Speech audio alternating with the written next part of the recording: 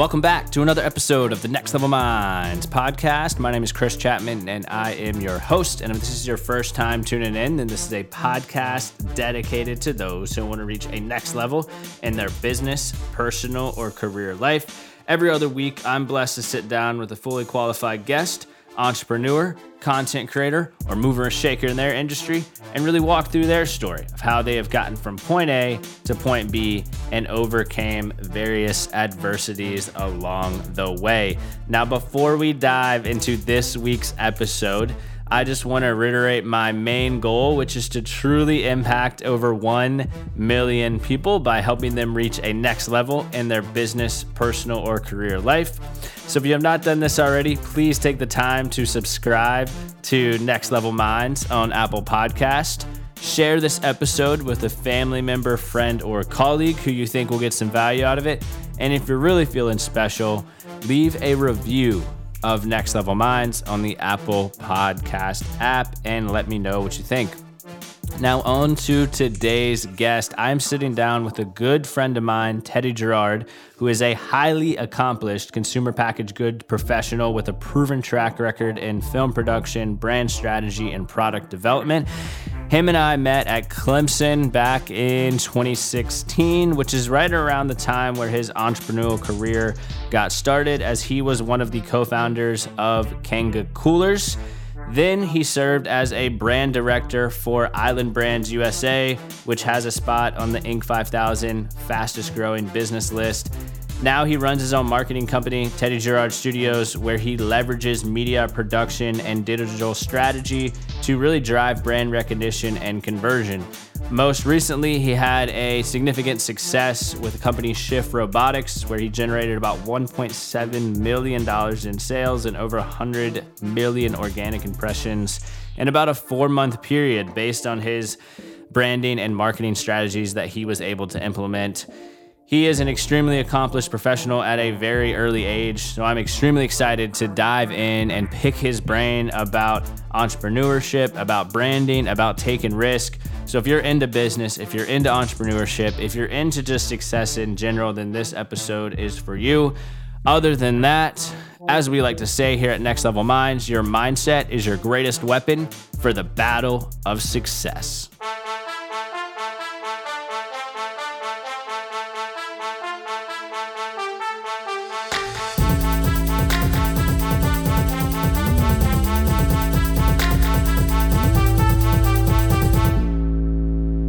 Teddy, thanks so much for taking the time to hop on the Next Level Minds podcast, brother.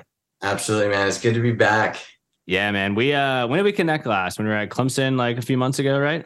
Yeah, we were judging the entrepreneurial competition for the new business school. Definitely a new business school than the one that we attended. I know the professors walked in. They're like, wow, so what's the first thing you noticed with the new business school? I'm like, feels like it's got AC. I don't think we had AC when we went to business school at Clemson. Yeah, and like, what was it, serene, dude? It smelled so bad in there sometimes. So Smelled bad. Yeah, it was funny, man. I got shafted both in high school and college when it came to the old schools, because my old high school was renovated the year that I graduated. Like, they brand new school, everyone moved schools. And then, in college as well, the year that I graduated, everyone moved to the new business school. But I don't know, man. There's something special about Serene. It's got that just grunge factor. Yeah, I mean, it helps build character, right? Yeah, man. It's humble beginnings. That's where every startup should be. Right. I guess if you're trying to go into finance, you probably don't want to sweat your butt off every day. But it was good for the entrepreneurial classes, because they're like, look around. This is all you need to start a business. You don't need a ticker symbol. You don't need anything. You got some fast Wi-Fi and a good idea. Yeah, that's all you need. Dude, with all the stuff you got going on, have you played any golf recently? Yeah, I have. The game is definitely super stagnant at like trying to break the 90 mark. Nice. It's I need to get it seems like every day like something's broken. You know what I mean? Golf is kind of like the 4 pillars of business. You know, you have your drive, your irons, your short game, and putting, just like you have finance, marketing, ops, and whatever it is, so it's like, yeah, CEO. So you look at all of them, like one of them you're going to be really good at typically when you go out, but then you got to overcompensate for whatever area of your game is breaking. I've yet to have that one game where everything just seems to click. Everyone told me that it's like it's gonna happen, but yeah, I'm the biggest goal right now is I'm just trying not to form bad habits. So I'm trying to stop myself from coming over the top because I'm starting to Oh like yeah. slice my irons a little bit. I don't know, but trying to dial in good habits. So what about yourself? Dude, yeah, I'm like kind of on that same mark as well. I'm coming over the top of it, and I'm doing the arm turn first before the hips. I'm still getting through with it with my body, but it's like obviously you should turn your hips first, then have your arms kind of follow through. So I'm just still doing a little too much arm swinging. But I agree, dude. Sometimes like my iron's on points and then my chipping's on point, but then like my drives and my putts are just out of whack. And then I'll go like 2 days later, and then it's my drives and putts are fantastic, but then my iron and chip shots are just in a whole different planet, you know? Right. And that's just kind of how it goes. It's funny. I used to open up my hips way too early.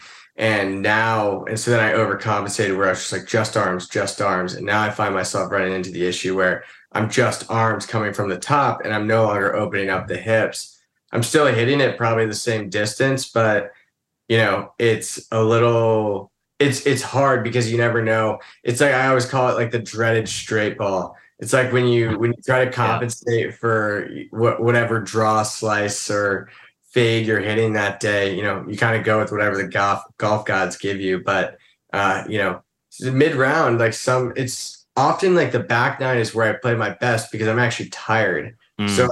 I'm tired and I just swing easy. And so I don't know. I played the best golf round I ever had. This is funny. It's a little embarrassing for me to admit. It was like 2 years ago when I went and played with you and your dad. I was about to bring that up. No way. Yeah. Yeah. That was the best golf round that I've had, the closest to where it all just clicked. I don't know what was going on that day, but I remember at one point I just jumped ahead of you guys. I'm like, I don't know what's going on, but like I don't want to lose whatever mojo I have right now. Dude, did you break 90 that day or like you got damn close? I hit 90. And that Yeah. was like 2 years ago too, when that wasn't the norm for you at all. Like, That's what I'm saying, dude. I was like a buck 20 golfer, and then for whatever reason, shot a 90 that day. And I had my first birdie ever. It was crazy. I remember that day, but I haven't had a success story like that since. dude, sounds like me, you, and my dad need to get back out there on the course, right? I know, right? Yeah, sounds like we're due for another round. Yeah, dude, we left and he's like, oh, well, dude, Teddy's pretty good. I mean, he shot a 90. And I'm like, I really don't know where that came from. Yeah. Well, no, that was the funny part. Like you were like, dude, you told me that you were just like picking it up. I'm like, I am. Yeah. I am. I don't know what's going on right now. Yeah, man. Well, we'll get back out there, but definitely want to dive into your background a little bit. So obviously I know you're an expert in your craft, right? When it comes to the marketing, the branding, how did your background, I mean, growing up, maybe let's start at like 14, 15 years old. How did that kind of shape where you are today? Totally. I know growing up, I grew up with entrepreneurial parents, which I think always helps. My my dad was an entrepreneur out of Clemson. He actually invented profile handlebars, like aero bars. He was a professional triathlete and was looking for a solution to cut time on his biking, and therefore invented profile aero bars, which now you can't race competitively without, which is really cool. So he revolutionized the sport doing that.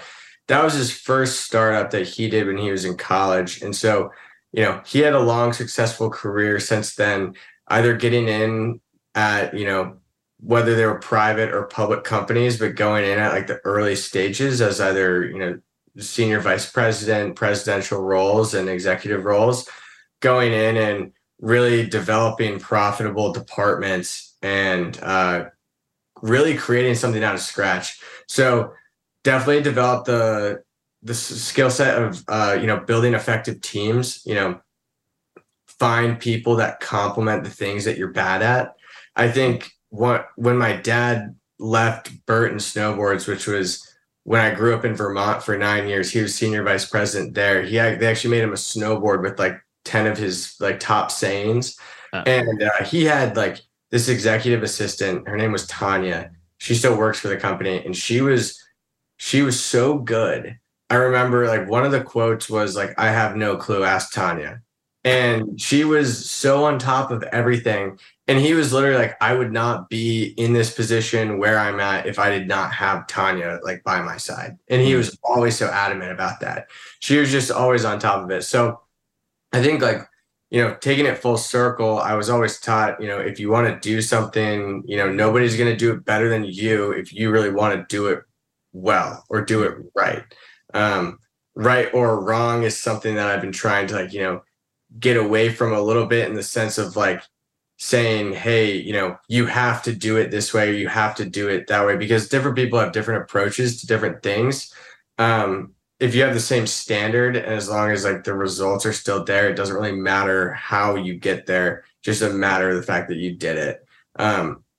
Obviously, if you want to like learn from people, you can try to like, I guess, optimize and speed up your workflow. But if something's working for you, it works for you. But, I was always taught at a young age, if you want something, go out and do it yourself.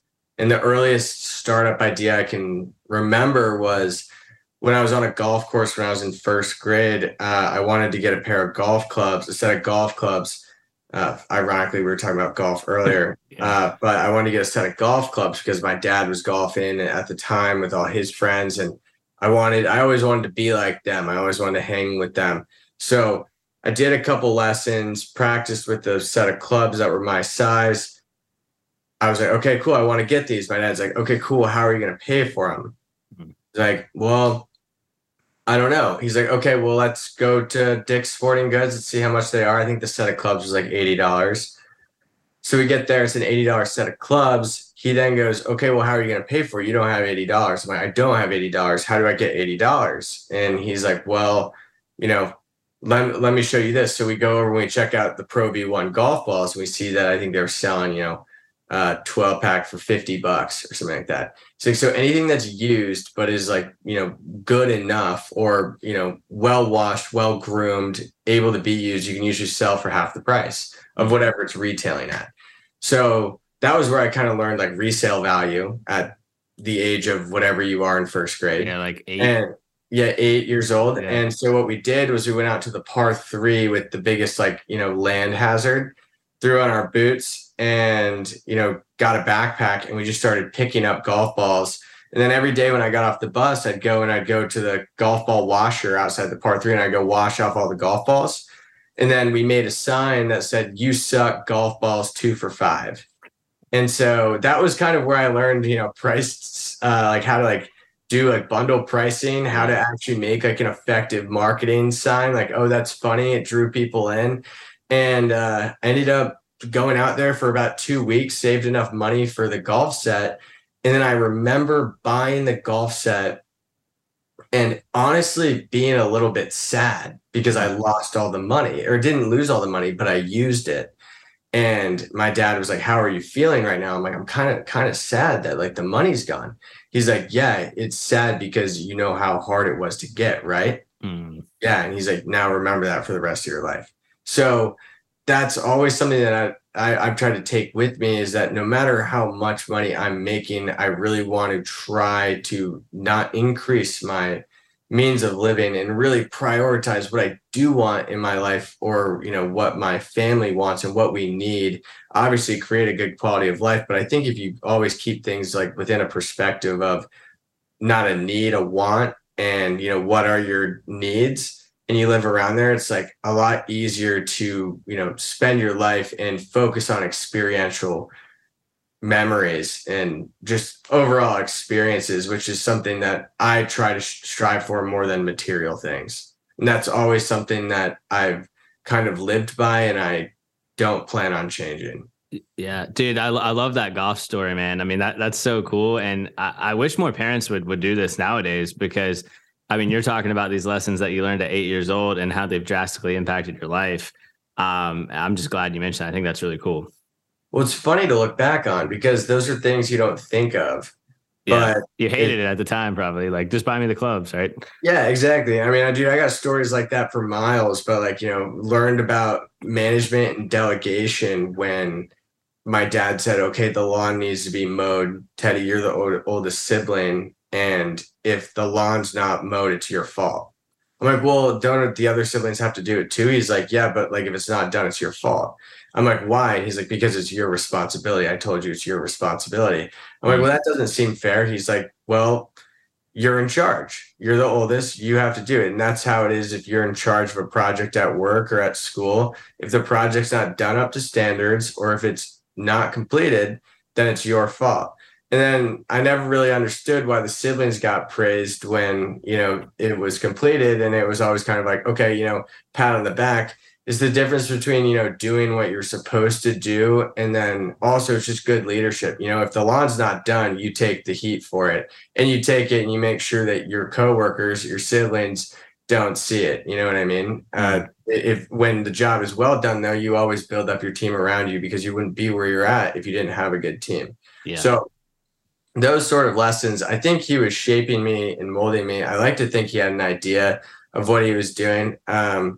But I also think that, he and I are wired similarly. So I think he was just kind of like, these lessons will serve him well in the long run. Yeah, man. And I, taking it back from what you mentioned about the, finance piece a bit, like, dude, I remember when I was growing up, I was working at Harris Teeter, like 15, 16 years old, making like $8 an hour, maybe. And I remember like, it would take me like 4 to 5 hours to get $20 after taxes if I wanted to go to the movies or something with my friends. And so like, I would sometimes be like, nah, I don't want to go. Cause like, it's going to make me have to work 4 to 5 hours to get that money. And I hated working there. And I say that because a lot of people reach out to me now in 27. It's like, dude, you live so below your means. You've been able to save all this money and do this and this and this. Like, how do you live below your means like this? It's like, well, I know what it takes to make X amount of dollars.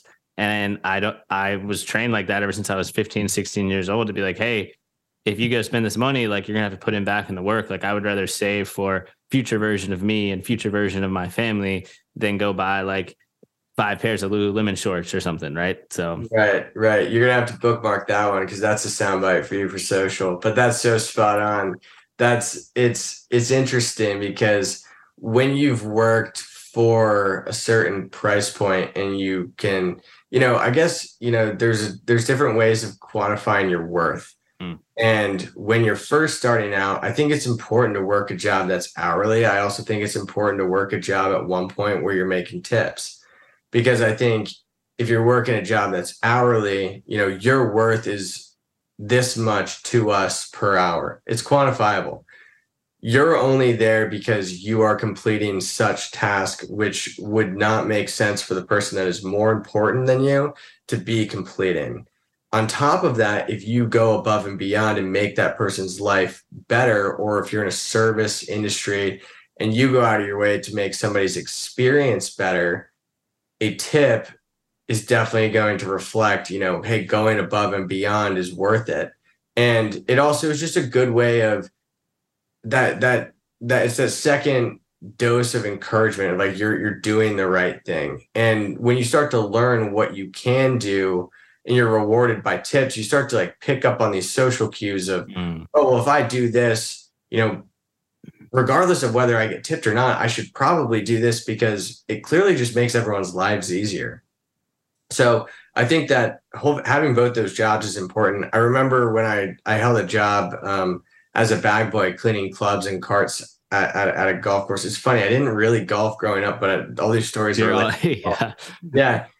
Just like always knew that the golf course was a good place where I could go network and meet with adults that I would probably want to work with and or would typically where good connections are made is on the golf course. I remember always hearing that, and so I always tried to work around a golf course if I could.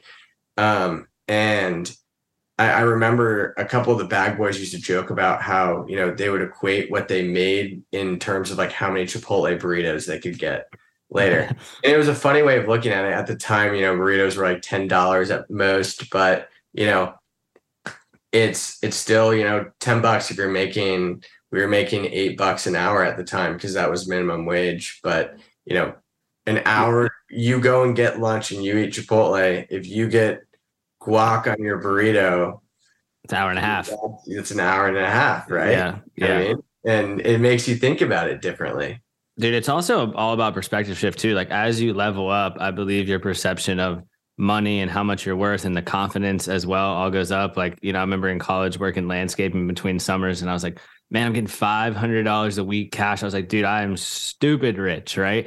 And now like, as I've leveled up and grown and just expanded my mind, I'm like, at the grand scheme of things, that's not a lot of money at all. There's people that make that in the 15 seconds that I just explained that story. So I think that's something I like sharing with people as well, is like expand your mind to like really what's truly possible.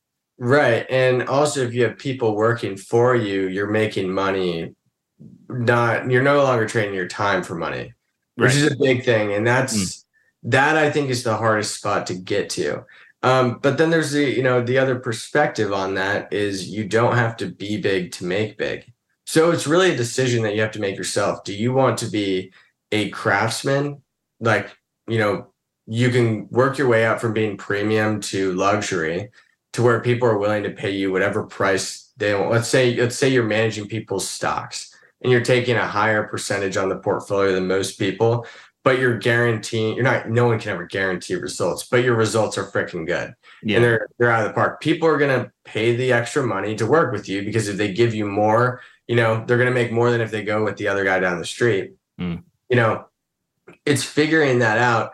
Do you want to be that guy and do all the work yourself and have a book of business that's worth, who knows? There are people that pull in $1 million a year just doing their own work. Yeah. You know what I mean? And if that's what you want to do, you can do that for the rest of your life and be great. You know what I mean? You don't even need $1 million a year to be great or like to be well off. You know what I mean? I'm just throwing that number out for easy math. But let's say you go and you want to do the same thing, but you want to have people below you, all of a sudden you're relying on having a much bigger book of business because you have 3 or 4 people that are now relying on you that have families. And that's assuming a whole new level of responsibility.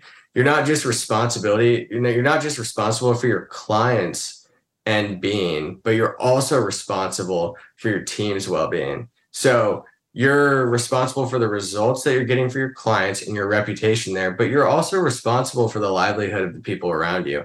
And that's a new added stress. But if you can build an effective team around you, you can do podcasts like this and make money. You know what I mean? Yeah. And that's when things start to operate differently. It's the gap from going hourly to like trading your time for money to actually making passive income by either running a business or having a team with you that works for you is a pretty drastic jump though, because it takes a significant amount of cash flow and in many cases a significant risk to get there. Yeah. And it takes a lot of time too, right? And it's not just happens like that, It takes structured operations too. Yeah. That was an area in my business that I was weakest in. My first 2 jobs, first company that I built, that was my knowledge of operations was just, I don't think it was inexistent. It was just juvenile. And when was that? That was when I worked for Kanga. I co-founded Kanga. So yeah, you said, let's stop there. So like for listeners out there, I mentioned this in the intro, but Teddy and I met at Clemson, right?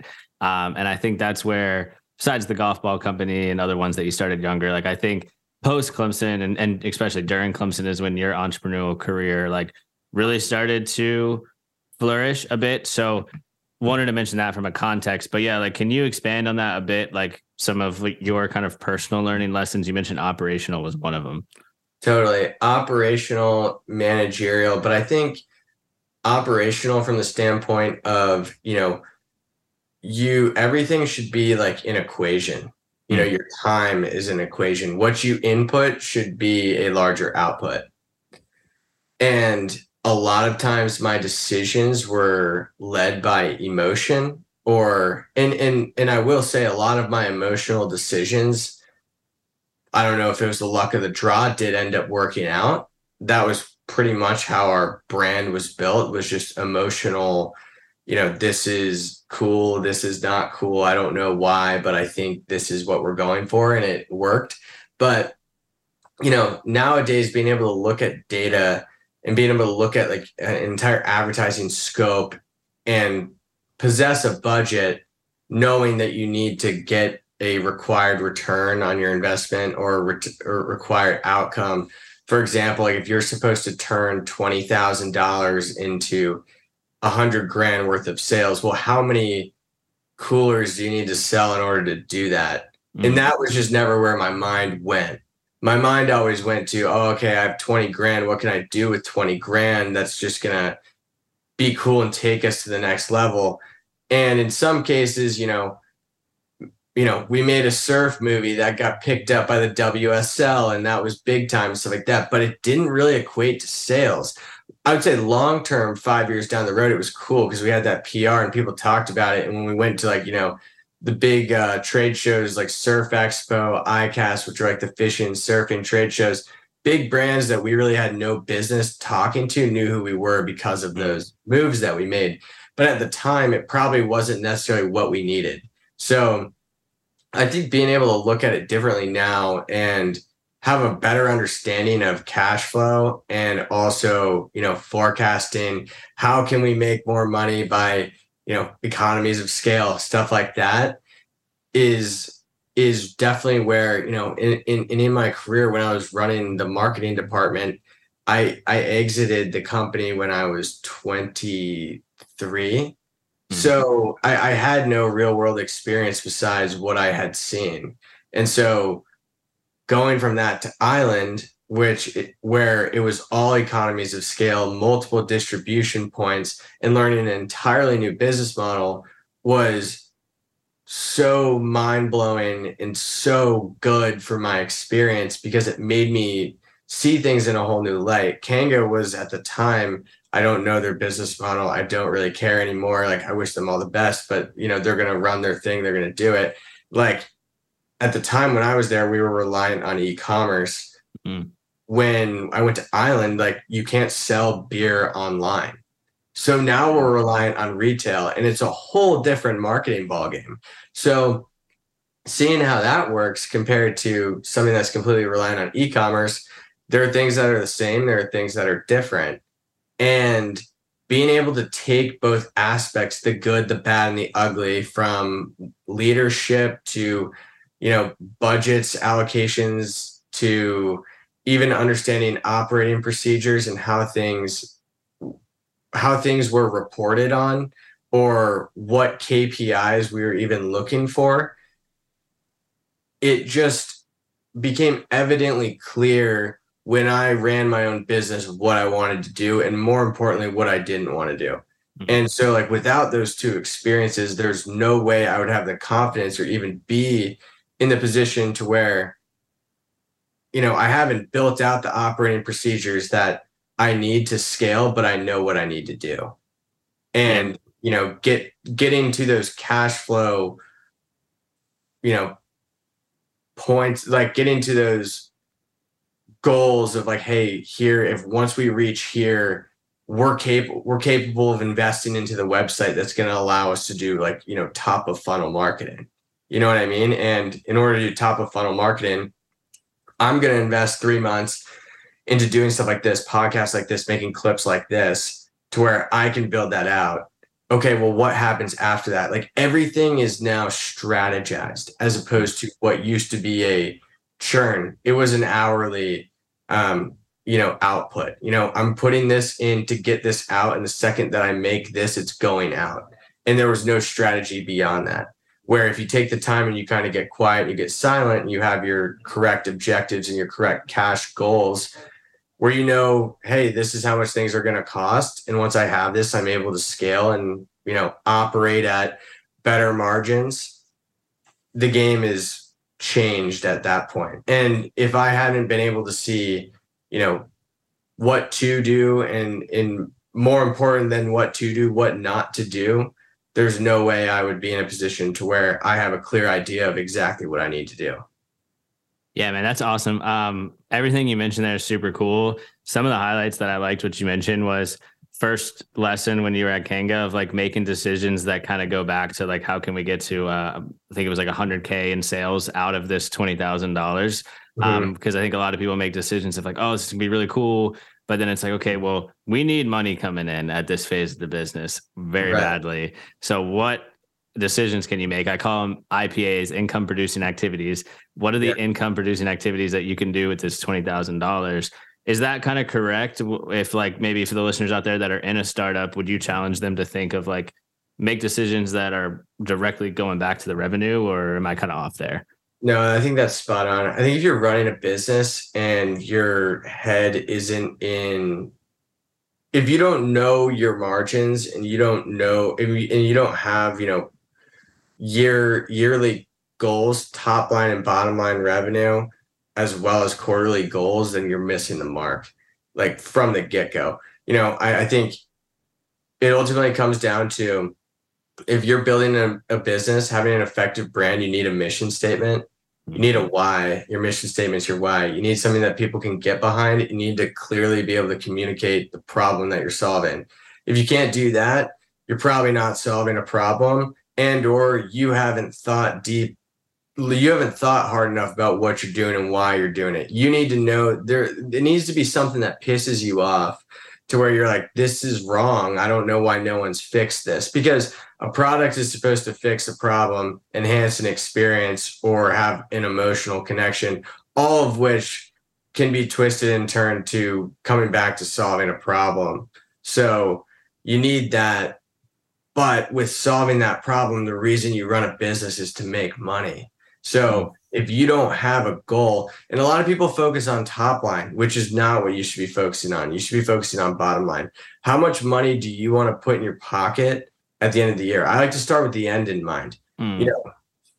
If I want to make, $100,000 with this random startup that I'm going to, venture in, and, I project it's going to take me 2 months to start. I'm going to need $6,000 to build out the infrastructure that I need to keep things running. How much do I need to sell, or what do I need to do to produce enough on the top line to make what I want to make bottom line? And that's where your margins come in. If you don't know your margins, then you're wasting your time. Yeah. I like the beginning with the end in mind, right? Because that's going to drive you to make some really like strongly educated decisions. And then it's just kind of reverse engineering, right? You have to know your margins, you have to know your top line, but there's a big difference between top line and bottom line. I remember when we were at that Clemson business competition, this guy was like, I don't know if you remember this kid, he was going up telling about how much money he was making drop shipping. I was like, I looked at you, I was like, holy shit, dude, that's a lot of money. You're like, it's all top line revenue, brother. And I was like, oh, you got a point there. Yeah, well, and that was like, I remember we went up and talked to him afterwards, and he was like, yeah, he gave us his margins. I was like, yeah, I knew that was the top line. But it's like, those are the things that you get screwed on. People like to talk about, I'm running a, multi-million-dollar business as a 16-year-old from home or whatnot. And, I'm sure there are 16-year-olds that are putting $1 million in their pocket. And I'm not discounting anyone that's doing their own grind or hustling, but, I don't think that that's what you should be marketing yourself on and how you should be bringing people in. I feel like at the end of the day, you should be able to bring people in, not based off how well you're doing, but it's how well you're making the people around you, like, or the product you're making is solving a problem well enough to where people are talking about you, or the service that you're providing is enhancing people's lives. That should be your marketing. And so people coming in that are like, yeah, I'm making, $1.5 million as a 16-year-old doing YouTube ads or whatever it is, in many cases, if I had to wager my bets, I would say they're probably talking about top line revenue. Right. You know what I mean? And I think that that's misleading for people that are looking to start their own businesses or trying to find an escape from their 9 to 5. Yeah, it's sexy and looks good and it gets clicks, but come on, be honest with yourself. I don't know. That's just a bone I have to pick with those sort of people, but to each their own. Yeah, dude. So let's talk about this for a second, and then I want you to talk about risk. But before that, I mean, like, if you had to boil down maybe like 1 or 2 big failures or learning lessons, whether it was your time at Kanga, your time at ICO, what would you really like to say there? I think the biggest thing, people always ask, when should you start? The answer is now. If you have an idea and you believe that it can make you money, the best time to start is now, because you're always going to get older and you're going to always just inherit more risk. That's just the facts. The other bigger and more important thing, in my opinion, is that nobody ever talks about, but it's when to get out. And for me, learning when to get out, when you either capped out on how much you could be making, how much you believed you could be making, and when you're younger, it's more important to cap out on how much you've learned, because you should always surround yourself with people that are growing you and teaching you things, so that you, at your next job, you're capable of, climbing that ladder or implementing new things that are actually going to drive revenue. But learning when to get out was the most important thing. And I think that that's not talked about enough. The whole you got to do 1 year thing, I don't necessarily buy. I think if your entire career is 6 months at a job, that says something. But, you go somewhere for, 4 months and it's just not it, then don't waste your time. You're only 24 once. You know what I mean? If especially if you're in a position to where you're surrounded by people that aren't teaching you anything, So the most important thing is to surround yourself with people that are growing you and you're also growing them. It should be a mutual investment amongst all parties. But that was the most important thing, is when to walk away, because when you're starting a business, you get tied to it. It is your baby. It's your passion. It's a lot of times your identity. It's what you're tied to. And the hardest decision is saying, okay, cool. This has been a fun run. And, think of it like a rag. You know what I mean? You've filled up the rag with water and you're wringing it out, but nothing else is dripping out of it.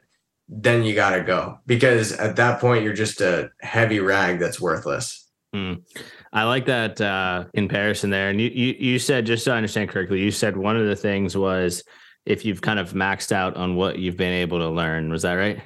Yeah, absolutely. Yeah. And also, if you're in an environment where people are telling you that or constantly reminding you of how much you're making and that you wouldn't be making that much anywhere else, that's often times not true. Yeah, man. What advice would you have for those out there that just may feel stuck, whether it's in their career or even their business, and they're just I know I need to do something different. And I pause in right there, because you did talk about 10 minutes ago, when you first started with your other companies, it taught you what you like to do and what you didn't like to do. So what if somebody's stuck and they're I don't really know my next move? Because I feel like there's so many people that hit me up about that, man. And I try to give them advice. Sometimes I feel stuck, but I would love for what, you have there from a perspective standpoint. Totally. I mean, if you're trying to get out of something that's a bad situation, cast a line, cast 5, cast 6, there is no shame in interviewing. The best time to look for a job is while you have one. True. So, if you're interviewing places, if you're trying, something to remember though is as you're interviewing, that you're hiring your next boss. Yeah. So that was some advice that was given to me by Sam Paschal. He's actually the CEO of Zero Motorcycles. When I left Kanga, he was generous enough to get on the phone with me for about an hour. And that was the piece of advice he gave me. He said, look, when you're going through this hiring process, yeah, you're trying to find the next move. It might be exciting, but if you're not hiring your next, your boss is hiring you based off what you've done, but you're also hiring your next boss. So is the person that you're surrounding yourself with morally someone that you want to be like? Do they have the same values as you, in the sense of are they someone that you're proud to tell your family that you spend majority of your time around? That's a big thing that people don't think about often. And, if you're in a job that is, you're surrounded by negativity or people that just aren't making you a healthy, good version of yourself, dude, go Uber, there's no shame in going up and picking up a side hustle to give yourself some time to breathe and figure out what you need to do next. And And I think for whatever reason, there's negative connotations on, I went back and dude, you can make great money bartending. You know what I mean? I'm not a big drinker anymore. Like that's just not my thing. But heck, I would go bartend if I really needed to. You can make good cash. You can make tips. Talk about hours and hourly rate and tips. Like we were talking about. But if it was something where, you could go into an environment where you surround yourself with successful people. So I'm saying maybe not go bartend at that college bar, but if there's a bar that you can go bartend at where successful people go for cocktails, who knows who you might be able to strike up a conversation with. I think the other thing is too, when you're interviewing around, like you're applying to jobs on LinkedIn, getting on the phone with people, you might go apply for a job that you're unqualified for, but there might be another department that could use you. And people like you, they're going to talk. You know what I mean? Yeah, dude. I liked the very first point you made about casting the line. Like if you only have one seed planted and it doesn't work out, like the flower is not going to sprout, right? But if you have a 25 seeds planted and 2 of them work out, like your odds of it actually working are out. But there does go back where it's like you only have limited time. So it's like, don't try to do 25 things at once, in my opinion, but like put some seeds out there, right? Put some feelers. Like you talked about that call with Zero Motorcycles, right? So it's like maybe line up a call with a buddy who's in a certain career path that maybe you want, or maybe line up a call with somebody who's started a company similar to yours. Like that's kind of my version of planting seeds and just like trying to learn as much as possible, if that makes sense. Right. I know when I was trying to start my like videography career, I made it a goal that I had to send 6 DMs a day. Took me like 30 minutes. I would always try to customize them some way, shape, or form to whoever I was sending it to. But, you send 6 DMs a day, that adds up quick. You know what I mean? Yeah, that's 42 a week. Right? There we go. That's 42 a week. That's so Clemson math right there, dude. Yeah, exactly. 40. I wish I did whatever 50 is. That way we could add it up quicker. But yeah, you know what I mean? Yeah.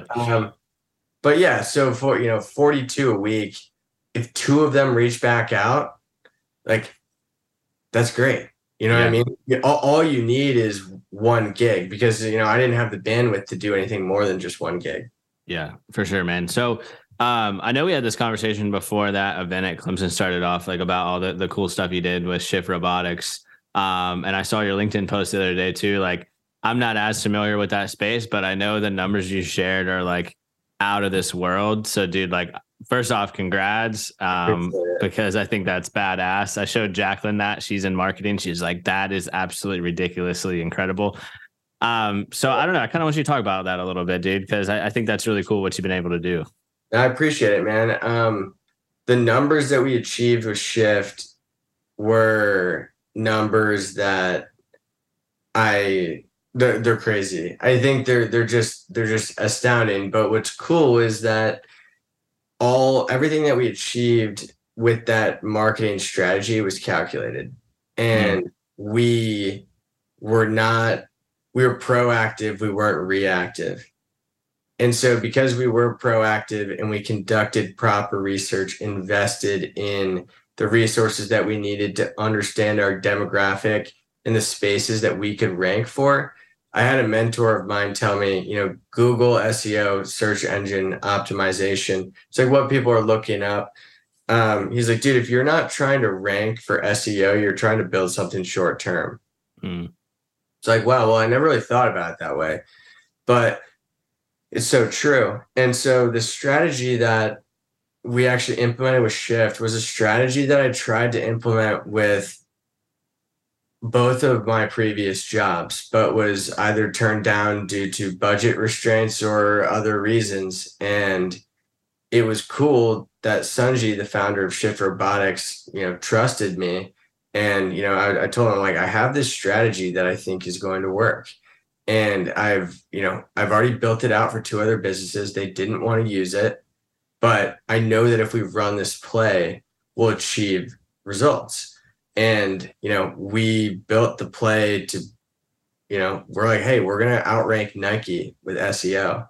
Right now, they're owning the space that we want to be in for the world's fastest shoes. if we get this reach that we think we're capable of doing and harness in on the other keywords that we know are going to, kind of boost and create this spiderweb effect with the power of great content, which we created through the Partum company, this is going to work. So sure enough, we ran the play, executed it to the T of how we drew it up. And it was amazing. For the first time in my life, I ran a marketing campaign where I sat back and just watched because everything was already automated. It was exactly how we drew it up. And because we were already, 2 steps ahead of what the questions people were going to be asking, what we were going to see from either people who didn't believe in the idea or people who did believe in the idea, we were able to react with a well-orchestrated response. And that just created this crazy spiderweb effect, which resulted in, I think it was 180 million organic impressions in 4 months, which I've just never seen that before from anybody. Yeah. And I was reading, I think it was like close to 2 million in sales in like 3 or 4 months. And that was from these impressions and from the campaigns you're able to build out, right?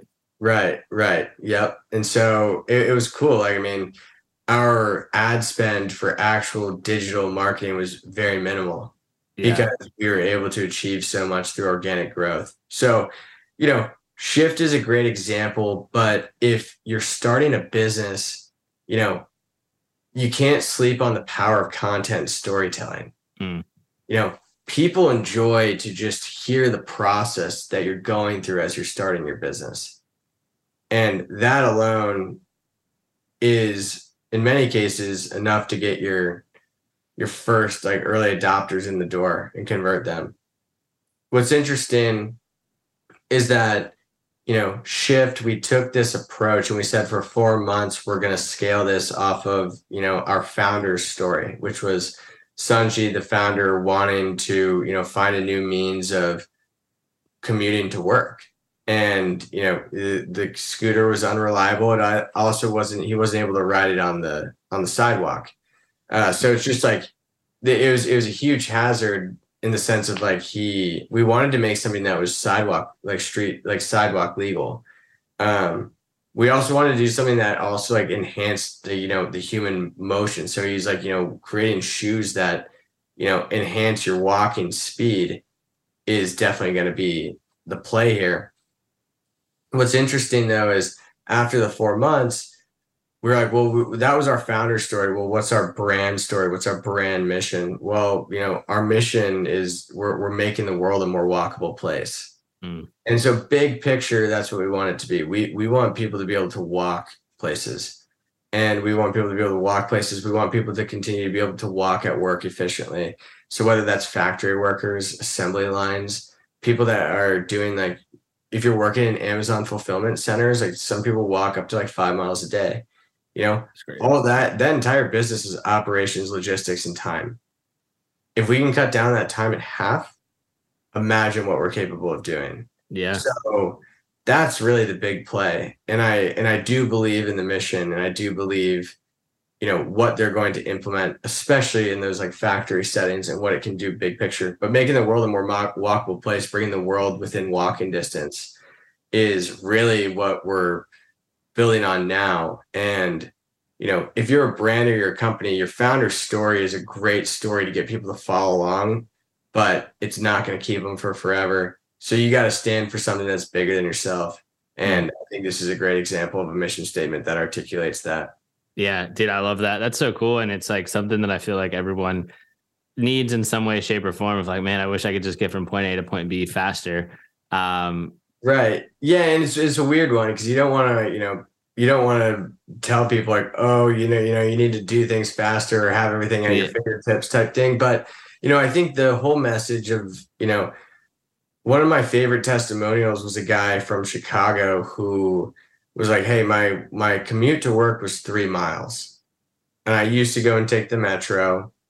And now with these shoes, I've been able to walk to work. Like, that's cool. I think that's really cool. And, it's now it's a 15-minute walk. Right. Versus, And so that's cool. What the difference between 30 and 15 minutes is a big difference, especially when you're talking commuting. Compounded over time. Exactly. Yeah, for sure. Exactly. Dude, so let's say like somebody is like wanting to start a company, right? And like we can make a whole separate episode about this, so we'll keep it kind of brief. But like if they're like, okay, like what's kind of the ideal team to build out? Like if you had 4 power players, like and don't like not names, but like we need a guy that does this, we need someone that does this and this and this. Like what would you say there? Dude, that is a great question. This is awesome. It's kind of like Super Smash Bros, like picking your lineup. Picking your lineup, basically. Yeah, right. Well, first and foremost, you need a good ops guy. You need someone who knows how to source products, organize things, and who knows how to automate. So I would start there. Is this person going to be able to, if it's a product or a service, are they going to be able to look at everything objectively? And are they going to be able to streamline your processes for you to where it's scalable in a sense to where you could hire people and implement them into your systems? That's super important. You need somebody who understands finance. That can oftentimes be the ops guy, but we're going to talk just in general terms. Let's say there's another finance person who's able to manage the money. We're going to use this as a scenario that you've like raised capital. You know what I mean? So they're forecasting. That's super important, especially when you're trying to raise capital as well. Knowing those numbers. I'd say the other thing that you need is somebody who understands the vision, the mission, and the why. Like, why are you doing it? You need that kind of crazy personality that is able to convince the world why what you're devoting your life to is a problem worth solving. And if that's typically your brand person, so they fall into that line. And then and last thing, you need a marketing. And I think the funny thing is like, I didn't mention sales because I think sales is your second step in the system. If you're building an infrastructure, if you have effective marketing, that is your sales team. Because at the end of the day, your sales team is built off of what your marketing team has created. You know what I mean? That's a good point. Well, and if you don't have the finance built out, you don't have the vision built out, you don't have the ops built out, you don't have the marketing initiatives built out, and then you just have a bunch of salespeople selling a product without the infrastructure to back it up, like that's when I believe you get into trouble, because it's like, oh, dude, I ordered this product and it said it would take a week to get here, but it took 3 months. Or, hey, like this happened and this happened. It's like, in my opinion, I think you got to build out the foundation first before you kind of start hitting the sales, in my opinion. Right. I think 3 is typically the magic number. 2 or 3 was typically the magic number. So like that would be, kind of visionary marketing. I'd kind of ballpark into one category. And then operations and finance, I'd ballpark into another category. And then, last guy is kind of like the wild card, but that would really depend on like what you're doing. If you're making an app, like obviously you want a dev guy in your team, if you're making a product or something like that, obviously you want someone that understands product development and, has experience in the space. Or if like you're continuing to raise funding rounds, like having an equipped finance guy, right? So dude, exactly, dude. Exactly. So it's, based off the need, but you're capable of accomplishing more in numbers than you are by yourself. Like you need a team around you. There are a lot of solopreneurs who have built great businesses, but I don't know. It's pretty amazing when you build an effective team, like the speed at which you can create, implement, launch, and actually turn something into a profitable business. Dude, I mean, it goes back as tale as old as time, man. It's like there's strength in numbers. The proverb says iron sharpens iron, right? So I feel like it's just meant to be to have the community around you building the same thing together. Right. And I think to take that question one step further, the most important thing for you to do is to not understand what you're best at, but to understand what you're worst at. And to understand, like if you were to draw 3 lines, this is what I love doing, this is what I don't mind doing, and this is what I hate doing. what you hate doing is the first thing you want to bring somebody on to, that like what you hate doing, they should love doing. Mm. Because if you have those like that, then you guys can conquer the middle stuff that you don't mind. Yeah, that's a good point. So you said hate doing, don't mind doing, like doing. Was that it? Or Yeah. So like doing, and you typically what you like doing is what you're best at, you know? So sure. having that, so I like doing this, I don't mind doing this, I hate doing this. What you hate doing is typically what you want to hire first. And that's also important because what you hate doing, if somebody like you hire out for that role, that person probably loves doing it, therefore has probably a completely different perspective on life than you. Mm. And that's Yeah. super important. Like whenever you approach this scenario, you know, I'm building out a company right now with one of my best friends, Noah Walters. He's like Amazon guru. We're the golf balls I was telling you about gambling. Yeah. So we're building this out, and you know, we've been going back and forth on, you know, product quality and, you know, long term. Like we know what we want our exit to be. We know what the mission is. We're aligned. But right now we've decided to take the extra time. We've delayed our actual launch into making the product better. And that was something we debated for a while because, you know, hey, we know that we could launch this product and get sales. That's not really a question. But I'm like, can we get repeat buyers? And to me, getting repeat buyers is more important than if we can get sales right off the ground. And I would rather invest more money on the front end to try to acquire purchases because it's a little bit of a higher price point than I would for people to buy it once and then never buy it again. Because I think that a lifetime value of an audience is how you scale and sell a business. I think if you're running a business and you are not seeing a return customer rate that's significantly high or and is continuing to grow, that is a sign that you either need to build a new product within your ecosystem or you have a business that is growing but is slowly staggering out. Because if you only need it once and never need it again, that's a tough thing to scale. It is, because then it's just gonna like such a quantitative volume game of just like more people versus like, you know, like this company First Form, they make supplements. They have such a strong core group of like dedicated buyers. Me being one of them who like usually spends around $200 to $300 a month at this company as a reoccurring customer on protein shakes, meal replacements, vitamins. But it's like they have me, and then there's probably 100,000 of me that are like their core group.